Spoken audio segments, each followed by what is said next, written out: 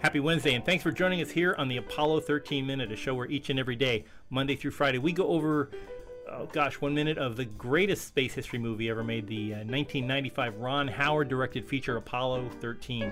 I'm one of your hosts, Jim O'Kane of TVDads.com. And I'm one of your other hosts. I'm Chris Henry from the EAA Aviation Museum. And I just did a thing in my head where, did I say Apollo 13 or Apollo 11? Yes, I did say Apollo 13. Different movie. Yes, it's a struggle, but we're 103 minutes in, and we're in the middle of very exciting. You can tell it's exciting because James Horner just woke up the flute section, and the oboes are all going at it too. So very exciting moment beginning. Which with, actually happened during the mission. They were doing, yes, hey, it guys, was. It was terrible. They were all shivering up in the command module. Yeah, exactly. Can you keep it down up there? Yeah. So. But it begins with Jim Lovell putting his Velcro shoes on the little pads in the lunar module, and it ends with he's still firing stuff, and making all kinds of mistakes on a soaking wet. And that is, from what I'm understanding, that is really how it was. Everything was just covered with water. Oh, so, that had to be miserable. Yeah, and cold. I mean, it was 38 degrees when they finally abandoned the lunar module. So. Just not a pleasant time, but lots of activity here. Lots of great. There's a lot of CGI in this particular moment, except the biggest problem is that it's not right.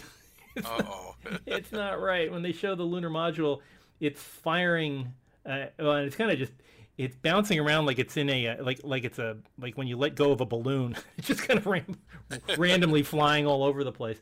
But it's firing mostly in the direction of Earth. They're heading. It looks like they're trying to just hit the Earth, and that's exactly not what they're trying to do. In real life, in actuality, the front of the lunar module was pointed at the Earth, and they were trying to go at a right angle to the Earth so that they could get back in the corridor. As we were talking about in earlier minutes, they're falling down a funnel, and what they're trying to do is line up inside the funnel. They're on the very edge of the funnel. But it looks like as they keep going, they're going to fall outside the funnel. So they're trying to move their way back into the funnel as far as they can. Now, when there's so much to talk about in this minute. When we talked about in a previous minute, we talked about how their entry corridor would be, the basketball and the baseball, and and fitting in on the width of a sheet of paper.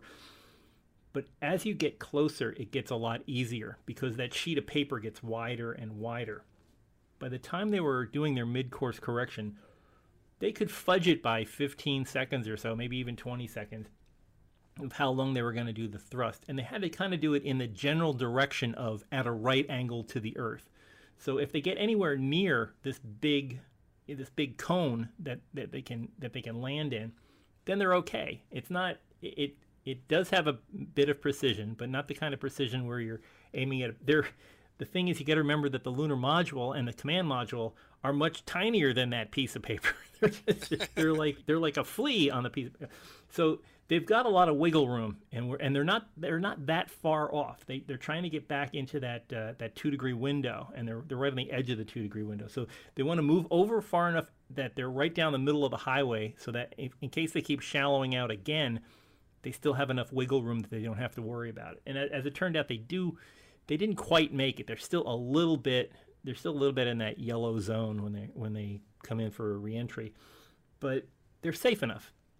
So when we're watching this, they're doing the burn, and they're not doing it toward the Earth. That's the biggest problem with that, with the CGI that you see in there, and they don't really wiggle as much as they're showing on that scene. It's a beautiful picture. I mean, it makes for great looking cinema, but they're not waggling around the sky as they're doing that. They're pretty much doing a steady burn, and they're keeping the Earth in the window. And remember, these are minor movements. They're not, there's no what is it? Pilot-induced oscillation. There's none of that. Yes. And every airplane movie ever ever always gets that wrong with,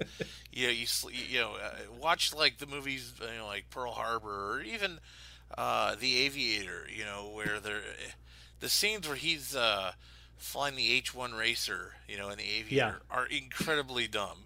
yeah, Like, love the movie. It's a great movie, but just throwing the yoke or the stick around, and Pearl Harbor was great for that, and it's like, oh my gosh, like you'd be, especially in something like a P-40 or something, a little input in a fighter plane, you're going to be upside down in no time. And yeah, yeah. these guys are always like throwing stick around, like you gotta Yeah, force it I keep over. picturing like Airplane when Robert Hayes has the yoke and it's like it's coming up out of his hands and Yeah, he's it's like like waving boxing all over over. something. Yeah. Yeah, it's like waving it all over the place.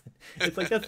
But they got to do that in movies because that's how people expect. This is how you fly a plane, or this is how you fly a spacecraft. And Yeah. it's like no, it's very. And I don't know if they're trying tiny. to show that like the pilot's flying it to the edge of his seat or something. Yeah, yeah.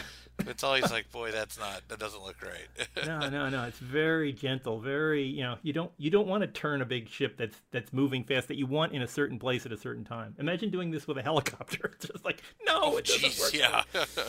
So, but it is a beautiful scene though. I got to admit the Digital Domain did a great job with the the model work and the filming and just that's a real picture from the Apollo missions, that real picture of Earth. So it makes it look very very nice, very realistic, and just watching the stars spinning in the background and things, and the very dynamic camera. I mean, they're doing handheld here, and everything's shaking and everything's rocking and rolling. So you get that feeling of great kinetic energy. I really enjoy the view of the models here, where where the lunar module's kind of tumbling with the command and service module. It looks crazy, but great view of the detail of those models, which we're trying to get a model maker from the show, from the movie on. So hopefully I can't talk about more, but we'll be getting up with that shortly. That's one of my dream jobs, by the way. Yeah, building I models. oh I love to build models. Like I still do it. Usually aviation or cars, you know. But my God, like I would love to get to build models for the movies. Like that would just be so neat. Yeah, and especially for like rivet counters, this is like there's so much stuff. You can Yeah. point at different things like that's not right. And I know the rivet counters were out in full force during the launch, but I think this one's pretty accurate. To me it looks accurate. I mean the placement of the United States flag and just the little details, all the the mylar and the cloth and the different the thrust deflectors and things. It looks very very accurate. Yeah. I just yeah. I always loved there was a story out there, and we may have said it at the time that the on the minute of liftoff, but there was a story out there that NASA, not on these shots, but on the liftoff shots, after the film approached these guys and basically was like, "How did you get that footage?" And it was a model, and NASA actually thought it was real Yeah. footage, and Part- they're wow. like, "Wow, we don't have that in our archives," and they're like, "Well, nobody does because we made it," But I thought that was pretty cool. I don't smoke, but if I did smoke, I would try to smoke like the Grumman guy in this. Yes, yes, yeah. He's got the whole dragon breath thing going out of his nose, and he's rubbing his ring finger against his thumb while he's holding his cigarette that has like about an inch and a half of ash on it. And I was Yeah. like, yeah, that's how I'd smoke. These I'd just guys be- were like professional smokers. Like, yeah. They it was- a there was- lot of practice. yeah, there was when I was an air traffic controller, of course we couldn't. I don't Yeah. smoke. I think one or two of the guys I worked with did. I think one of them did. Of course, you couldn't smoke in the tower, so I mean, Yeah. he'd have to go on a break and he'd go outside and smoke. But I always used to say that their big thing was coffee. Oh yeah. And they were both ex O'Hare controllers from back in the day. And like I always joked that they were the Lloyd Bridges character. They were the Yeah. Picked the wrong day to stop drinking and earn a day. cut from that mold, and really great guys who taught me a lot about ATC. But it was one of those things where I was like, they're professional coffee drinkers. Like, Yeah. they don't drink coffee at Starbucks. Like, they're going to Yeah. make a pot, and it's going to go all day. And then when that's empty, they're going to contemplate making another pot. Where I've probably had maybe 24 cups of coffee in my entire life. Yeah. And these guys, before their work week was through, would go through pots of coffee. And it just that I just remember that the tower always had a smell of coffee going. And for me, aviation smells of cigarettes and coffee. Yeah. Yeah. Yeah. When I used to work in the UK at an aircraft factory. You couldn't smoke. Of course, you couldn't smoke inside where they were doing that. But all the guys in the offices, they would smoke incessantly, and they were all, they would all be like one off the other. And I didn't smoke. And you go into a conference room, and half of them would light up. And so there'd be like this certain blue cast to the room, and it would be, it would end about 3 feet off the ground. So I'd get lower and lower so I could breathe. And then one half of the conference room would stop smoking, and then the other half would light up, and you're like, "Oh, please!" Yeah, it's funny because I know you and I both remember these things where younger people don't. Like, Yeah, I blew some young people's minds one day, and I was talking about how restaurants had a smoking section and a non-smoking section, and if you wanted to shark the line, it was always easier to get a seat over and smoking. yeah, And even if you don't smoke, if there was a long line. And it was funny. They were like, you used to be able to smoke in a restaurant, like, yeah. It's back when the earth was cooling. Yeah, that's what people did. They'd, yeah, go to a diner or something, and you'd have some dessert and light up a cigarette, I guess. But to me, I never got it. Like, I don't smoke, and I'm not knocking on people that do. Like, it's a time-honored tradition, I guess. Yeah. But to me, it just, I have smoked cigarettes and stuff like that, and cigars, and to me, it kills the taste of everything else. Like, yeah.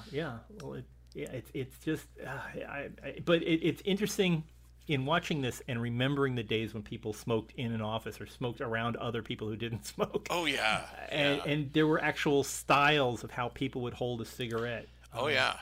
I worked with a guy from Airbus. He was a French guy, and he would hold a cigarette. And the only time I'd ever seen anybody hold a cigarette like this was that Martin Short character that was always getting interviewed on SNL, where he was being interviewed by 60 Minutes, and he'd hold it between his thumb and his index finger, and he'd talk to you, and he'd be smoking it like he was about to throw it away at any time. But he'd hold the cigarette like he wouldn't. Usually, you see people hold it between their index finger and their middle finger, but he would hold it index finger and thumb, and he would smoke it while he was looking at you, and he'd be talking and smoke, and he'd be pulling it out of his mouth to talk to you, and he put it back in his mouth, and you felt like. It was very panic inducing. I felt like he was, like Peter Lorre. To me, the coolest picture, hands down, of anybody smoking ever, that, and I think everything this person ever did was just cool, and that's James Dean. The famous James Dean in the red, Rebel Without a Cause jacket, leaning against the wall, smoking a cigarette. It's like, that was in between takes. Like, I wasn't even trying to look cool. Like, he just did. Like, that's what cool was. Yeah, and it's like, no wonder so many people of our generation smoked, because it was like, oh, that looks cool. Yeah, like, God, like I want to smoke. Like, yeah, I want to learn. Look at that picture. I'm just like, yeah, I'll go buy a pack of Reds. And, practice throw them on the ground and stubbing it out while you're. Yeah, I'm gonna go race Porsches and stuff next, and but no, like it was totally a different time period. That's for sure. And it's funny, we're talking about smoking in aviation. Our Huey, we're getting a Huey for the museum, a UH-1 helicopter from Vietnam, and in the control panel in the pilot side is an ashtray. This is a combat aircraft, designed to go into war in Vietnam, and they put an ashtray in it. It's like, okay, smoke them if you got them, I guess. Sure, why not? Wow. It's mind-boggling how much has changed since we were kids. It's just it's probably safer. Yeah, I mean, I was born during a time when there were cigarette commercials on TV, and every 5-year-old kid could tell you what LSMFT meant, and it's just, it's like, now, for those who don't know, LSMFT stood for Lucky Strikes means fine tobacco. And it was, that was like a thing that LSMFT, or Winston tastes good like a cigarette should. And there was always this discussion about how that was poor grammar, that it should be. And I actually had a nun tell me once, it's that's incorrect. It should be Winston tastes good as a cigarette should, not like. Wow. Like, okay, learn some grammar and watch cigarettes commercials. Yeah, that's insane. A friend of mine had posted on Facebook a picture of Tareyton cigarettes from the 1960s. It was an ad from Tareyton cigarettes, and the fellow in the ad had a black eye. It was it's a very makeup, fake movie black eye, and the motto for Tareyton cigarettes was, "Us Tareyton smokers would rather fight than switch." And it was so embedded in in culture, in popular culture.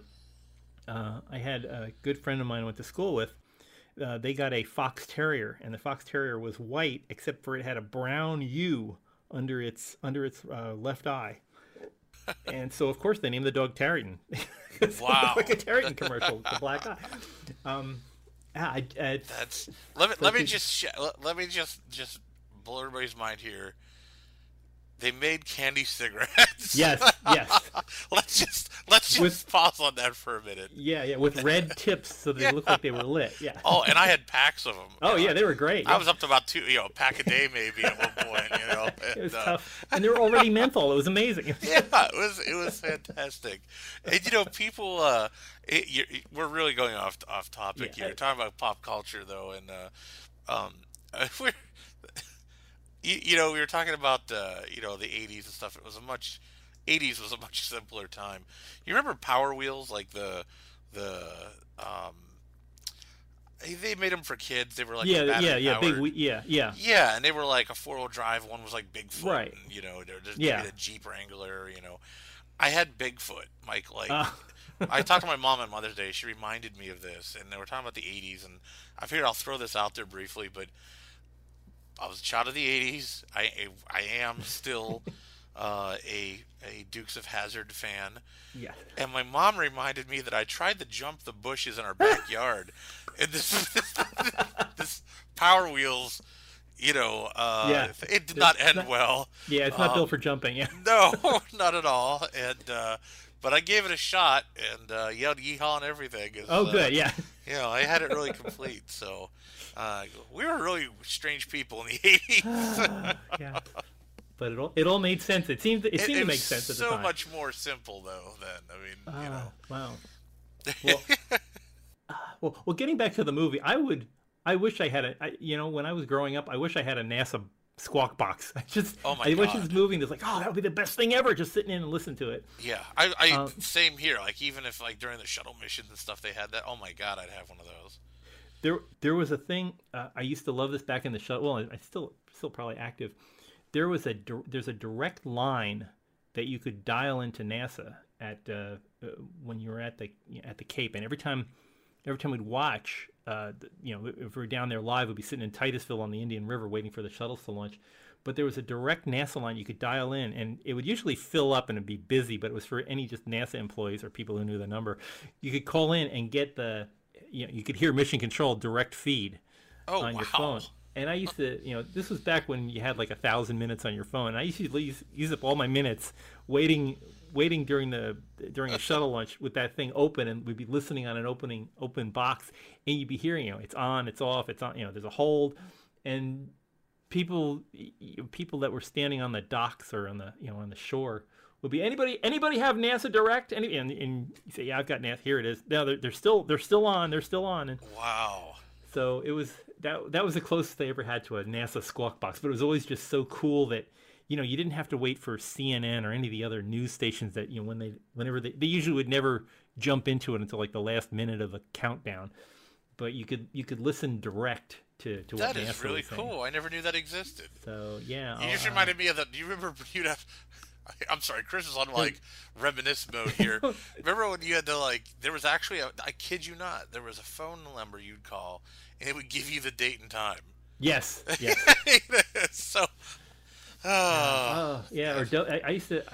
I was very excited when I worked for. I've said this before. I worked for Radio Shack, and I had a multi-band radio, and I was always excited to tune into I forget what it was. It was like 10 kilocycles or something, but you could get WWV which was the National Time Service, and Yes. it would say, at the tone, 22 minutes or 22 hours, 7 minutes, 30 seconds, and it would go boom, and you sit there and you hear the click, click, click, and you're like, this is the exact time, and now every phone in the universe is all on the same time. Yeah, exactly. We all know what time it is. Yeah, but it used to be like super exciting just to know the exact time that Yeah, you yeah. could set your kitchen clock by it.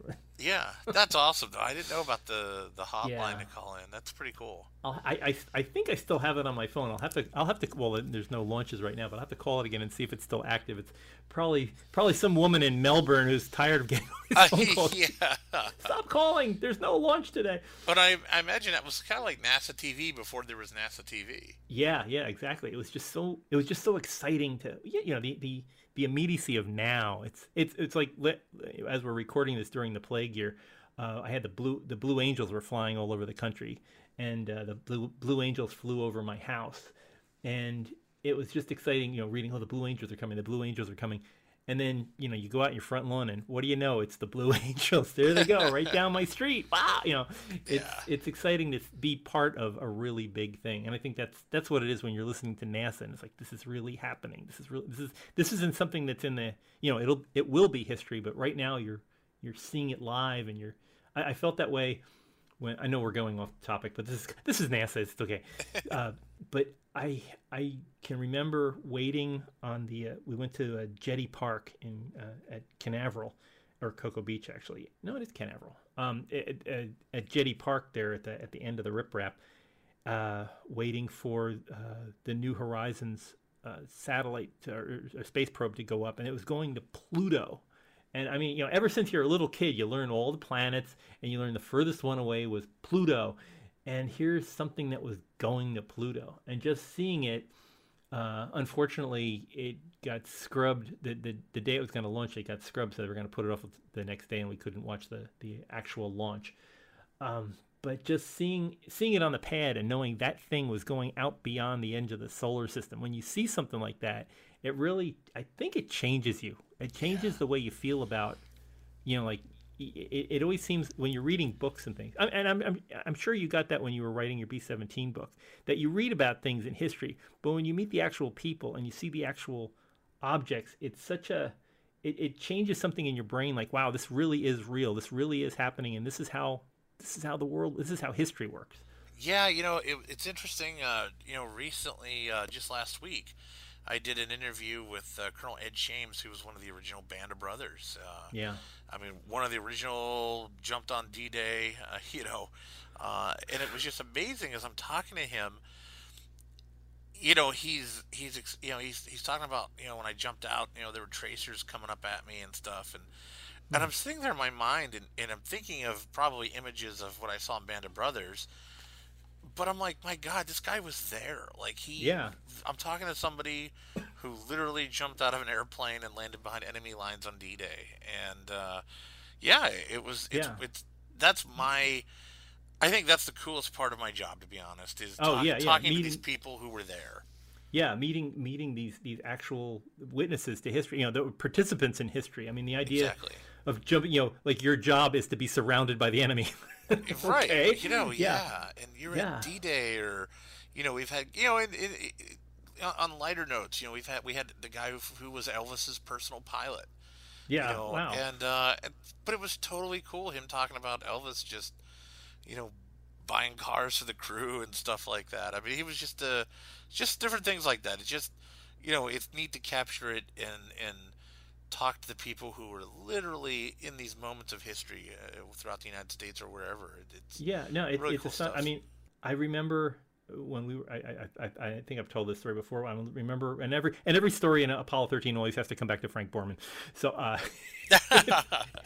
I remember sitting next to Frank Borman while we were recording with him, and he was talking about different things that happened during Apollo 8, and I remember looking down, and he had like a bottle of water. He was, one of those Ozarka bottles or whatever the local water is in Wisconsin. He was holding onto a plastic bottle, and I looked at his hand, and he was, at the time, he was 90 years old, and I was looking at this old man's hand in front of me, and I thought, that hand was wrapped around the abort handle on a Saturn V, and for the first time in history, someone was driving a Saturn V to the moon, and he was in the driver's seat, and that's the hand on the wheel, and and just it was, and he shook my hand with that hand. Yeah, exactly. It's I try, and I think when you see this movie and you see the stuff they went through, and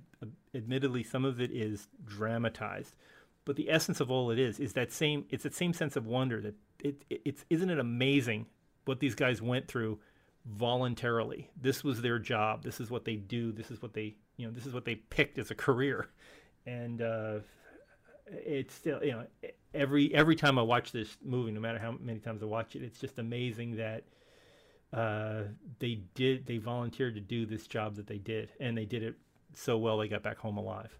Well, and it's funny you mentioned, like looking at Frank's hand, drinking water or something, one of the things we ran into hard time with is with someone like Frank when he donated his amazing collection to us. So, for example, he would, we would give him some paperwork, and he would grab a pen and sign something for us that, for paperwork or whatever for the collection. Yeah. And then give us back, and we'd laugh because we're like, well, this pen is now historic. Yeah. I mean, it was like little silly stuff where he'd be like, oh, I'm going to throw this away. We're like, well, Frank, you finished that good humor bar, and can we have right, a I mean, it was, and it was really funny. It was a struggle, for us, from a curatorial side, because it's like everything he messed with, we're like, okay, stop making history, Frank. This now has to, this should come with us, and it got to a point where he was cracking up, he's just, you guys are losing it. We're like, no, we're taking this marker. I know. We talked about how I lost my poor Tesla. My poor Tesla is gone now, and I kept thinking, that's the Tesla that I brought. That's the very car that I took Frank Borman to lunch in, and he sat in the passenger seat, and I was my wife was semi-kidding that we should put a brass plaque on the seat. It's like, this Frank Borman sat in this chair. And I keep thinking, when I sold the thing, when I turned it over to the salvage yard, I was thinking, and don't forget, that's Frank Borman's chair. Exactly. Oh, well, ashes to ashes. That's what it goes with some. Well, at least you got to have a photo of the day. That's true. Yeah. I'll always, and the memory of it. So there we are. My grandchildren will know of Frank Borman sitting in Grandpa's car one day. So, and now, of course, I have to get another car, drive to Montana, and ask Frank if he'd sit in that exactly, just to break it in. And he'd probably do it too. Yeah. and then make some disparaging comment at the same time. But, anyway, we've gone far afield on this, but I think we've covered a lot of things about NASA and science and exploration and history. I have one last story, Jim. Oh, sure. I got to tell. We're talking 80s. We're talking Frank. I have to tell this story. Sure. And if he's listening, Matt will remember this. But there's a gentleman who's a really good friend of the museum who has restored a DeLorean. Oh. And he has it done up to look like the Back to the Future car. He's done an amazing job on it. Actually copied like the templates from like the original restoration of the car and everything. Wow. Yeah, it's the real deal. I mean, it looks really cool. And he had it at the museum for Space Day, and Frank was a speaker. And Frank, just totally missing any reference to Back to the Future, sees the car, and Matt just says, what do you think? And Frank just fires back like, is there cocaine in this one? Like, totally missing, like, it's the Back to the Future car. Or, hey, isn't that wild? It's a DeLorean. He's just like, is there cocaine in it? So, nobody can cut you down like Frank. No. Hero of the show. Yeah. Wow. Well, on that note, thank you. Thanks for being part of this wide-ranging discussion. For folks who would also like to join in, and obviously we have a wide range of topics you can talk about, but we're always happy to hear from you on social media. Find us at Facebook, the Apollo 13 Minute Mission Control, or on Twitter. You can find us at Apollo 13 Minute. I'm not going to go through how to subscribe. You know how to subscribe. If you're listening to this, you're probably already subscribed. But if you're not subscribed, go out to the big site, Apollo 13 Minute, Apollo13minute.com. We are going to be talking some more about, well, they're finally going to turn off this engine, and maybe James Horner will calm down. So we'll find that out tomorrow. But it looks like we're coming up on loss of signal in about 30 seconds. So we'll see you here tomorrow on the Apollo 13 Minute.